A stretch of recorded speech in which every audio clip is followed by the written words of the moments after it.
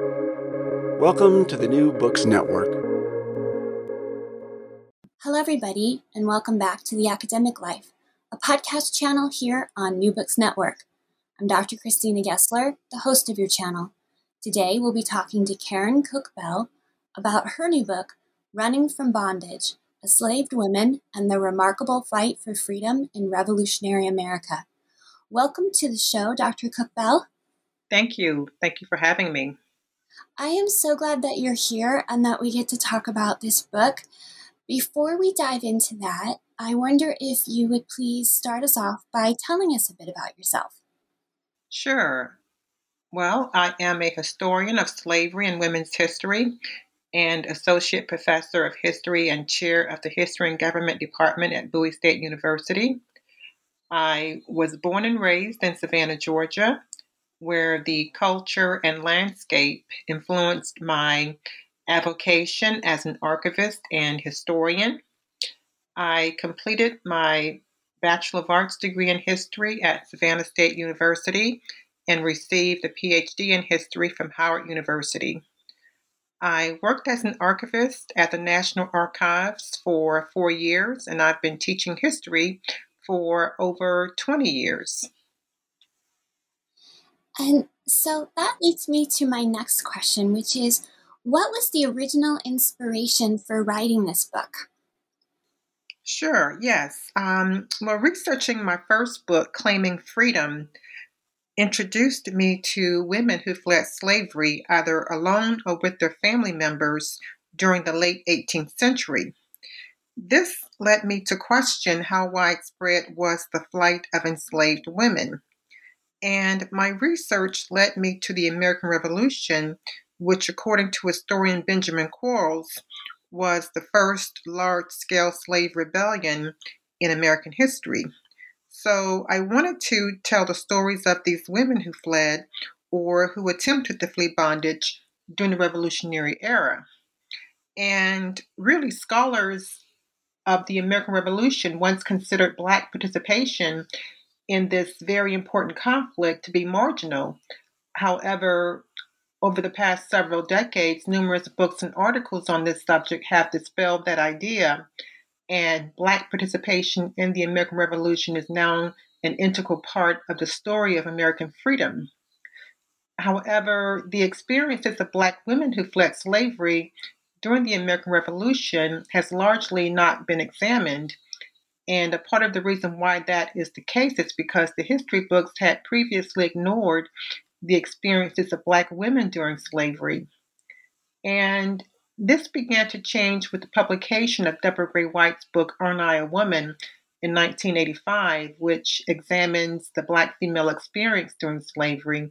However, even with this publication, the consensus in the scholarship was that Black women did not flee bondage because of family ties and responsibilities.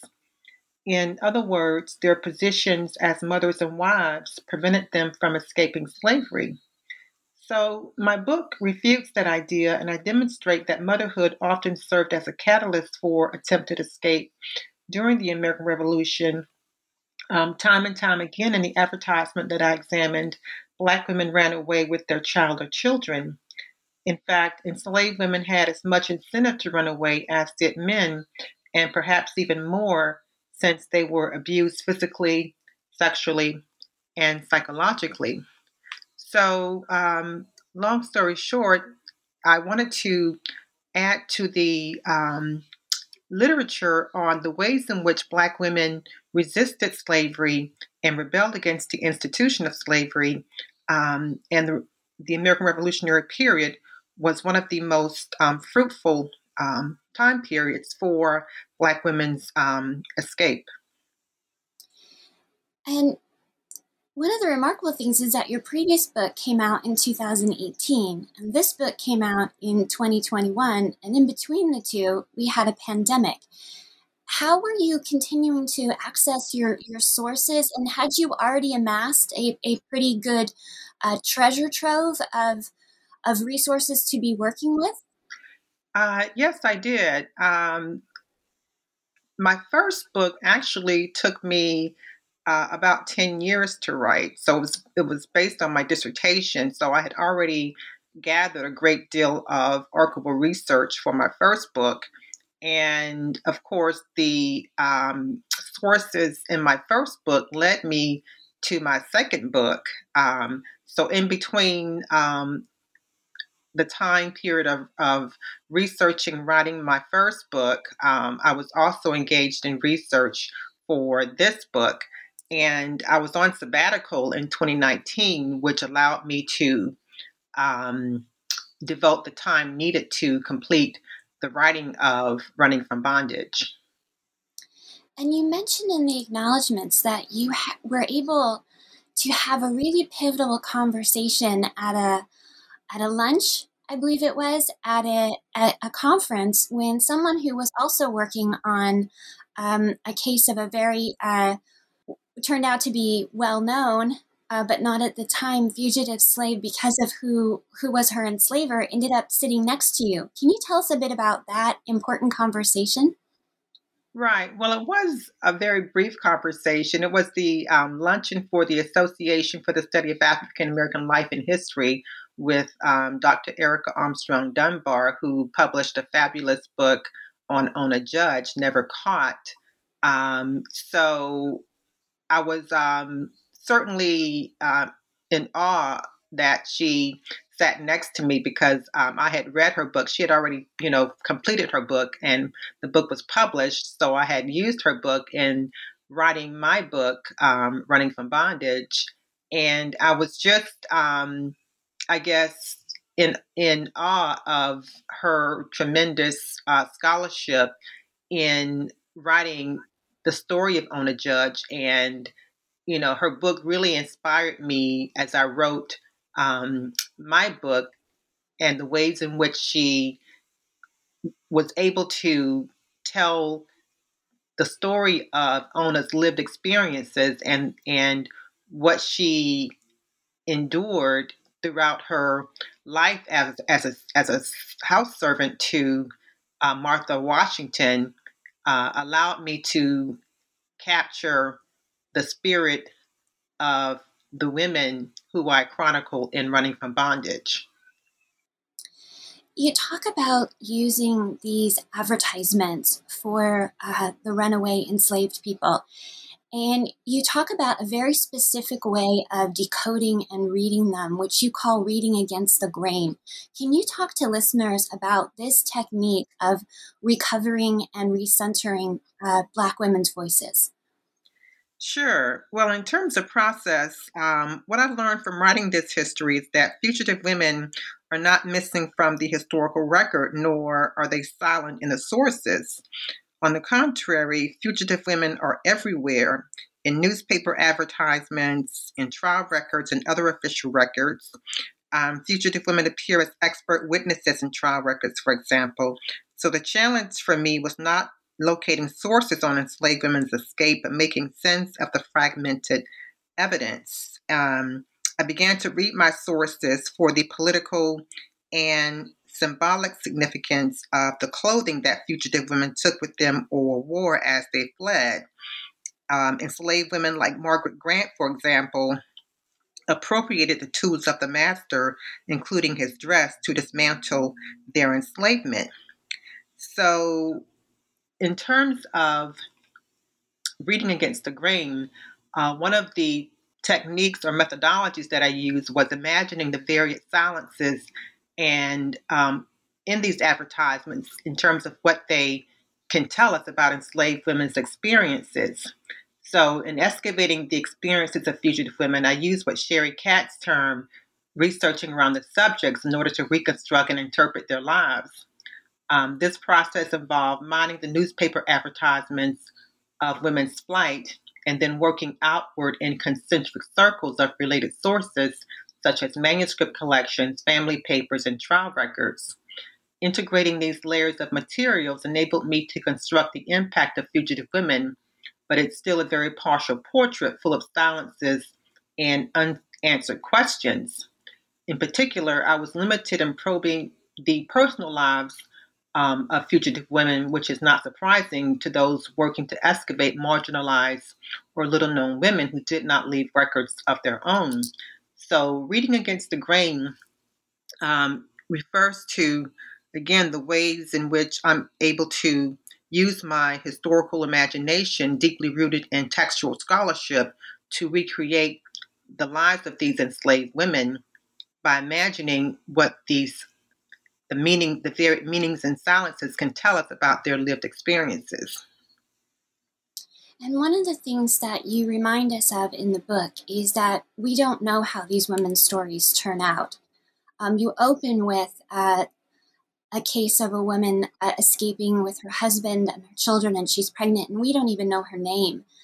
And as you follow different case studies and you present them in each chapter, you let us know we don't know how these stories turn out. The case of Ona Judge is a unique one in that later in life, a journalist interviewed her. But for the majority of these women, you're extrapolating and figuring out the communities that they ended up in and how they lived without having the final piece of evidence to tell us those specific women's outcome.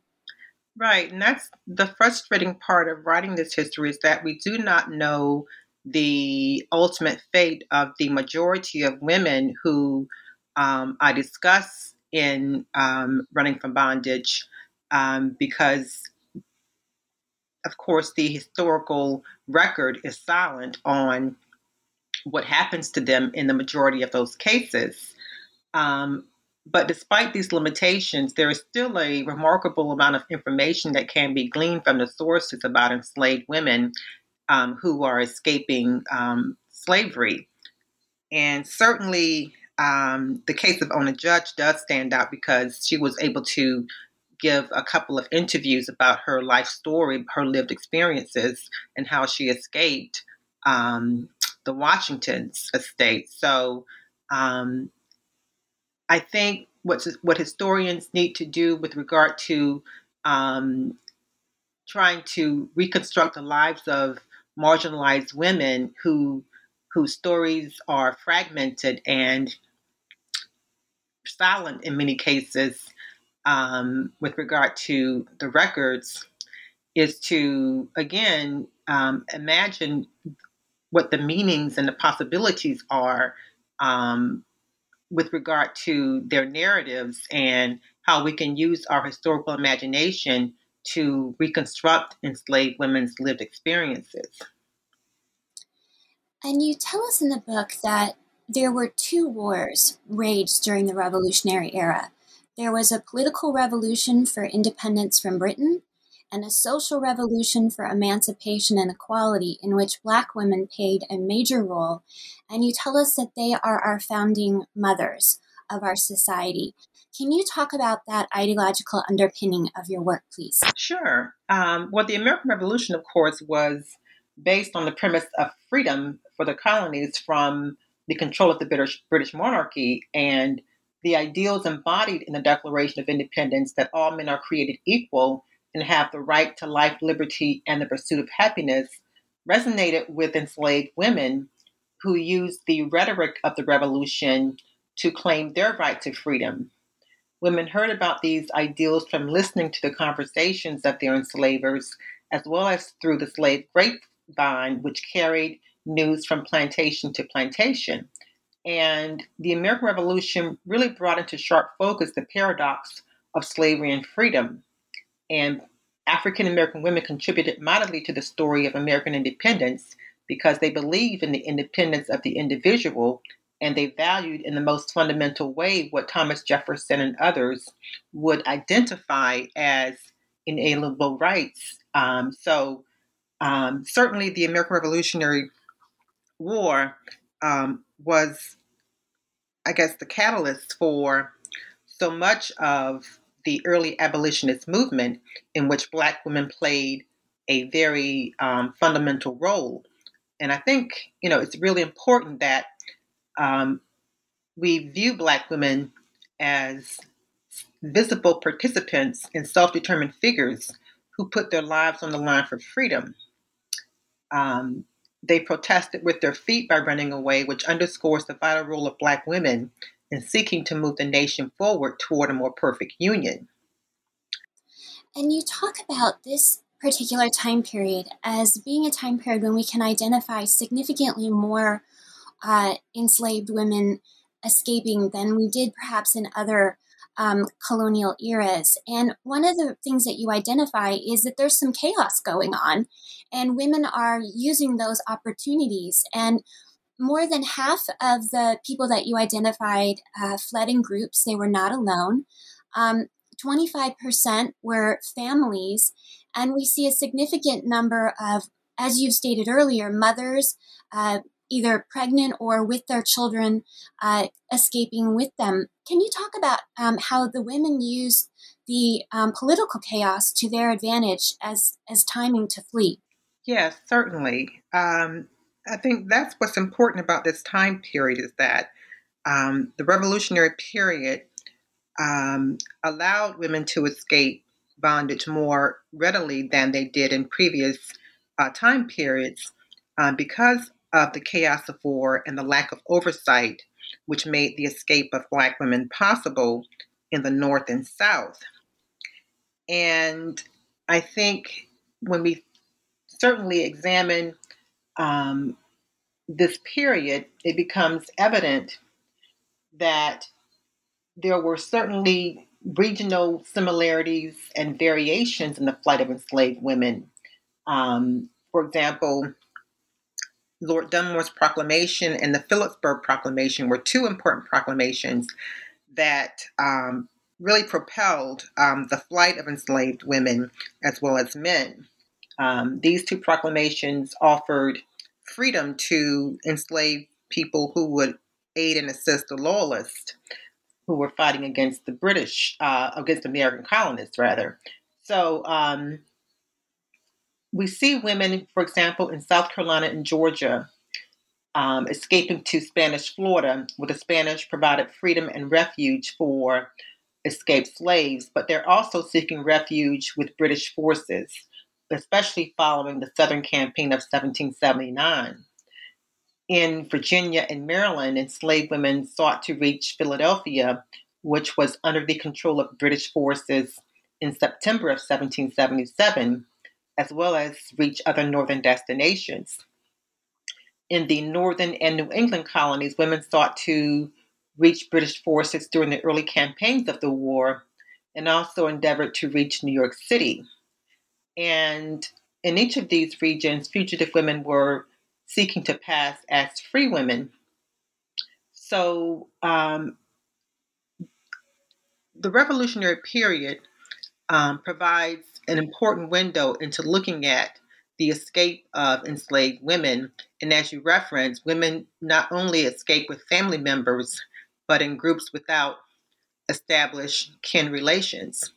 They correctly perceived that their best chances for liberty resided with a British victory and a disruption of the existing social order. And you caution us from treating the women as a monolith.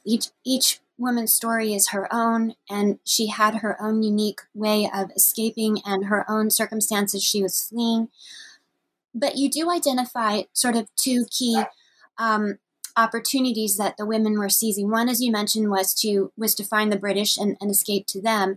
Another was to escape to what these colonies that were springing up, these maroon communities, which were in areas of rather extreme wilderness and posed their own substantial dangers.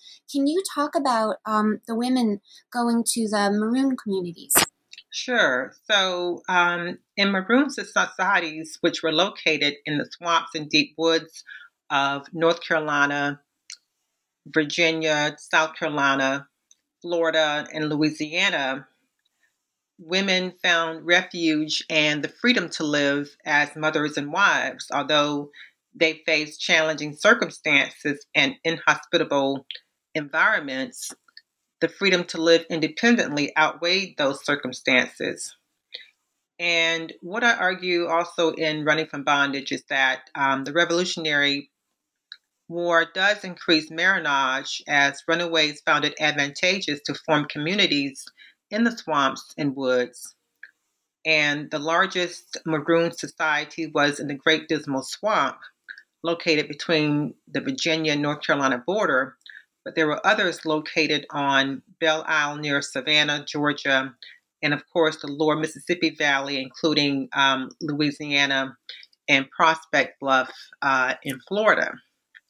So these Maroon communities provided women who either followed their husbands to these woods and swamps or chose to escape and attach themselves to Maroon societies independently, really allowed women the freedom to live independently despite the challenging and inhospitable circumstances that they faced living in the woods and the swamps.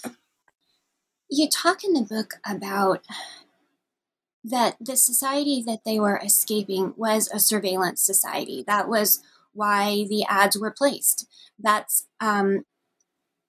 where the descriptions came from. That you note that Jefferson and George Washington both kept detailed descriptions of all of their enslaved people on their rosters. And so this is a surveillance society that the women are escaping from. And you talk about disguises that they used and techniques that they used of resistance to aid them as they fled. Can you talk a bit about how precarious it is to escape in a surveillance society and how the revolution itself fragmented those surveillance techniques and women used that to their advantage? Sure. So newspaper ads, of course, were placed by enslavers because they wanted to recapture their property. And the newspaper ads reveal a great deal of information about facial and bodily features, ethnic origins and identities, and where they might have gone and rewards for their return. The newspaper ads, of course, reflect really on the ground collective transformations of names, ethnic changes, and identities.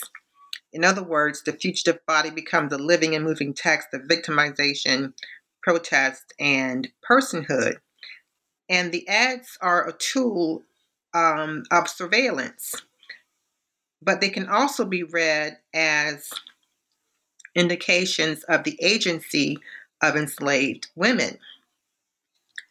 And really, how enslaved women ran away is just as informative and intriguing as why and where they ran away.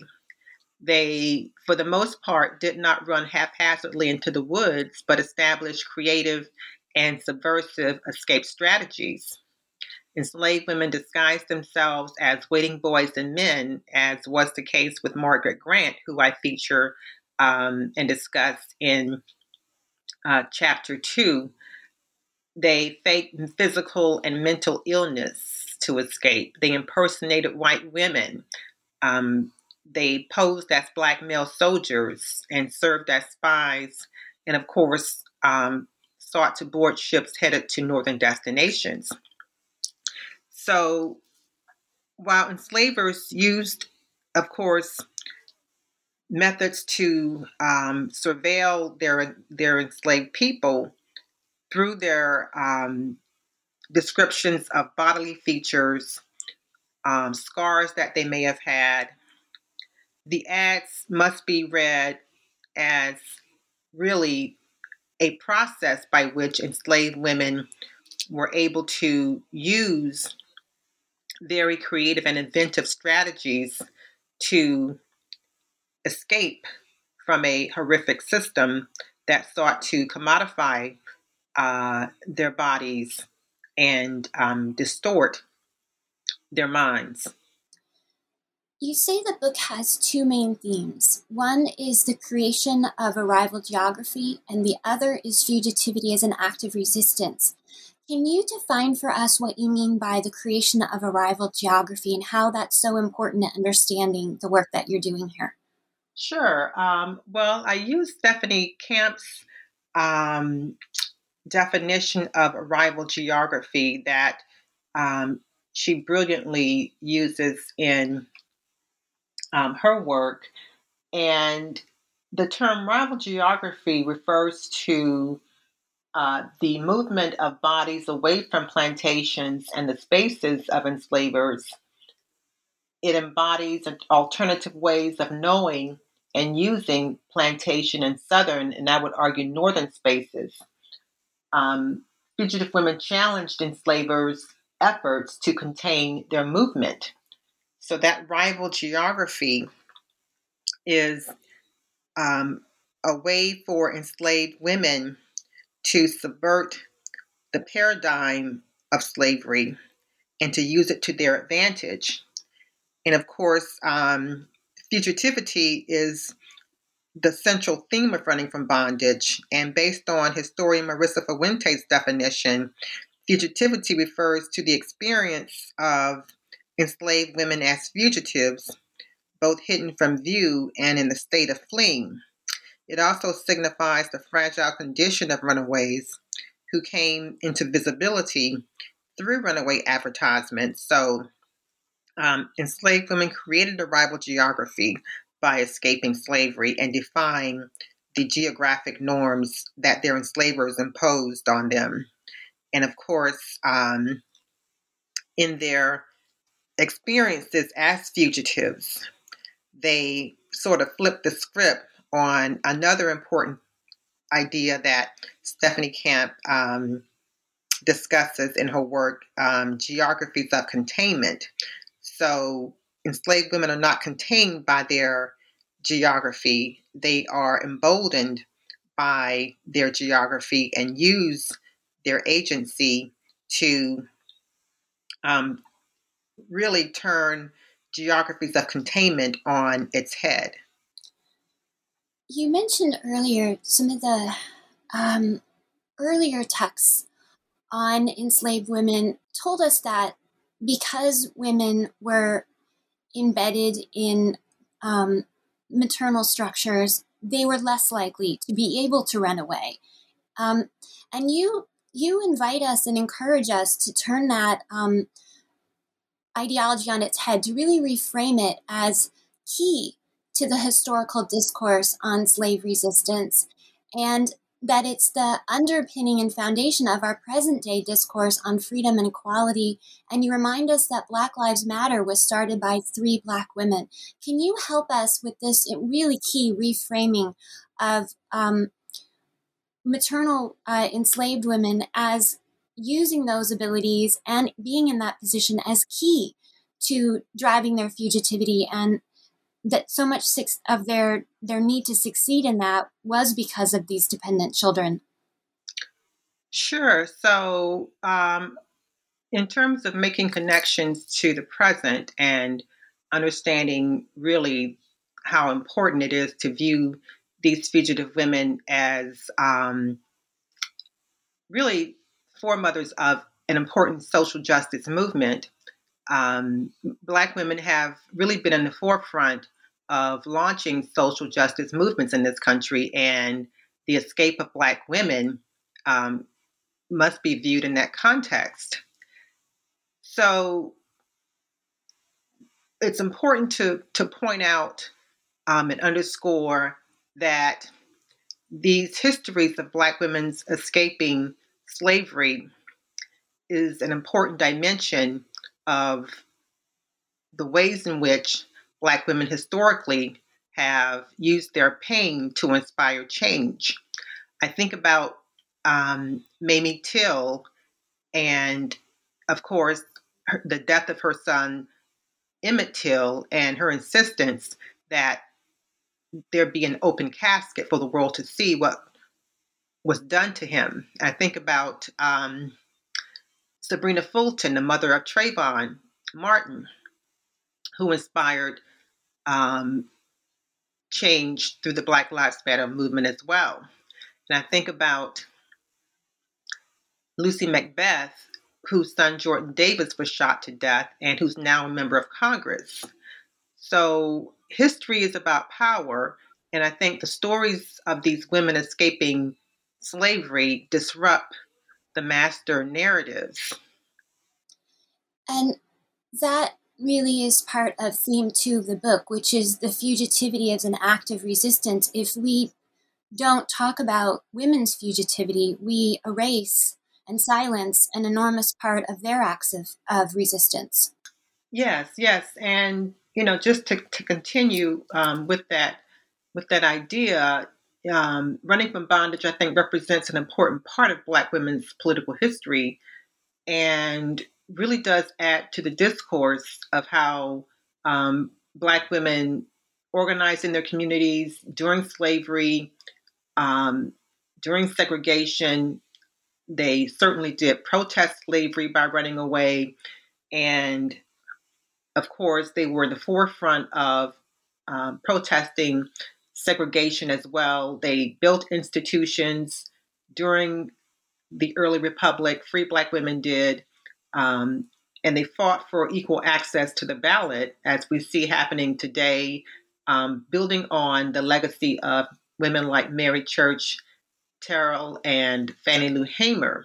Of course, Stacey Abrams has been in the forefront of dealing with the issues facing Black people with regard to restrictive voter laws, laws that are being passed by Republican state legislatures. So Black women have been in the forefront of movements to address inequity, social oppression, and freedom for the Black community for centuries. And this is a fight that really began during the Revolutionary era with Black women protesting with their feet by running away. And I think in that regard, we have to view Black women as an essential part of the early abolitionist movement and an essential part of the way in which this nation should be moving towards a more perfect union. And the book is really rooting them back as major contributors to America's first freedom war in a way that I can't think of another book that does. And you are telling us about that they are an integral part of the social movement fabric of our society and always have been.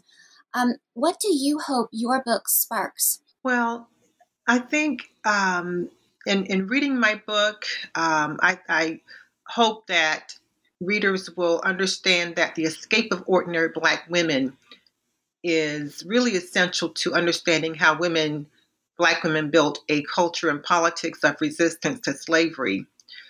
Through ingenuity, countless enslaved women fled slavery, providing evidence of their internal fortitude to think critically under pressure in the midst of gendered, racialized, and vulnerable moments in history.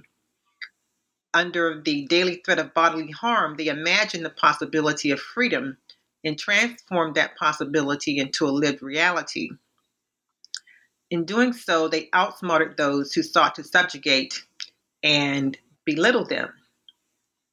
So I think resilience and perseverance are important, an important part of the culture of Black women and the ways in which throughout history they've made a way really out of no way. And I think their stories are really a necessary act of recovery from what we see as the trauma in the archive of Black women's experiences. And you say in the book, we can't understand the ethical and racial foundations of the nation without doing the work to recover these stories. Yes, yes. So I think as we just celebrated, the nation's independence on the 4th of July, and I'm struck by how still to this day, the words that Frederick Douglass stated in his address, "What to the slave is the 4th of July," kind of also applies to the African American circumstance and situation today, and how Black women really placed themselves in the position of moving this nation towards a more perfect union through their actions. So the stories that I tell speak to aspects of a collective past that really does hold present day meaning for the continuous and changing present of slavery's unresolvable past. And we see that unresolvable past manifest today on many levels with regard to police brutality, with regard to the unequal distribution of wealth in this country, and the continued blight in the Black community in major urban cities. So I think as we, as a nation, seek to build a more equitable society, that we learn from the ways in which Black women really have been critical to leading movements in this country to address inequity and inequality.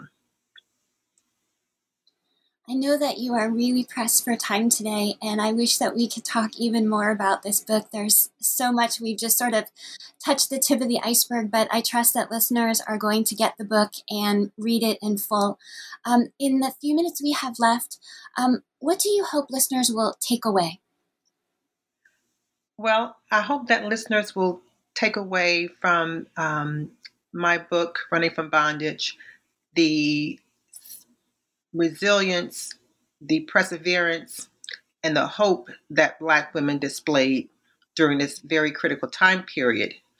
You know, freedom lived in the hearts and minds of enslaved people, and women in particular historically have been the nurturers and the leaders and the caretakers of the Black community and of their families. So I hope that readers of this book will learn from and be inspired from the actions that enslaved women took to gain their freedom at a time period when the laws of this country and the punishments for running away would have deterred many from seeking to gain their freedom. But these women acted with a collective will and force to make freedom a reality. Thank you so much for being on the show today, Dr. Karen Cook Bell, and telling us about your new book, Running from Bondage, Enslaved Women and Their Remarkable Fight for Freedom in Revolutionary America, which was just released by Cambridge University Press. You're listening to New Books Network, The Academic Life. I hope you will please join us again.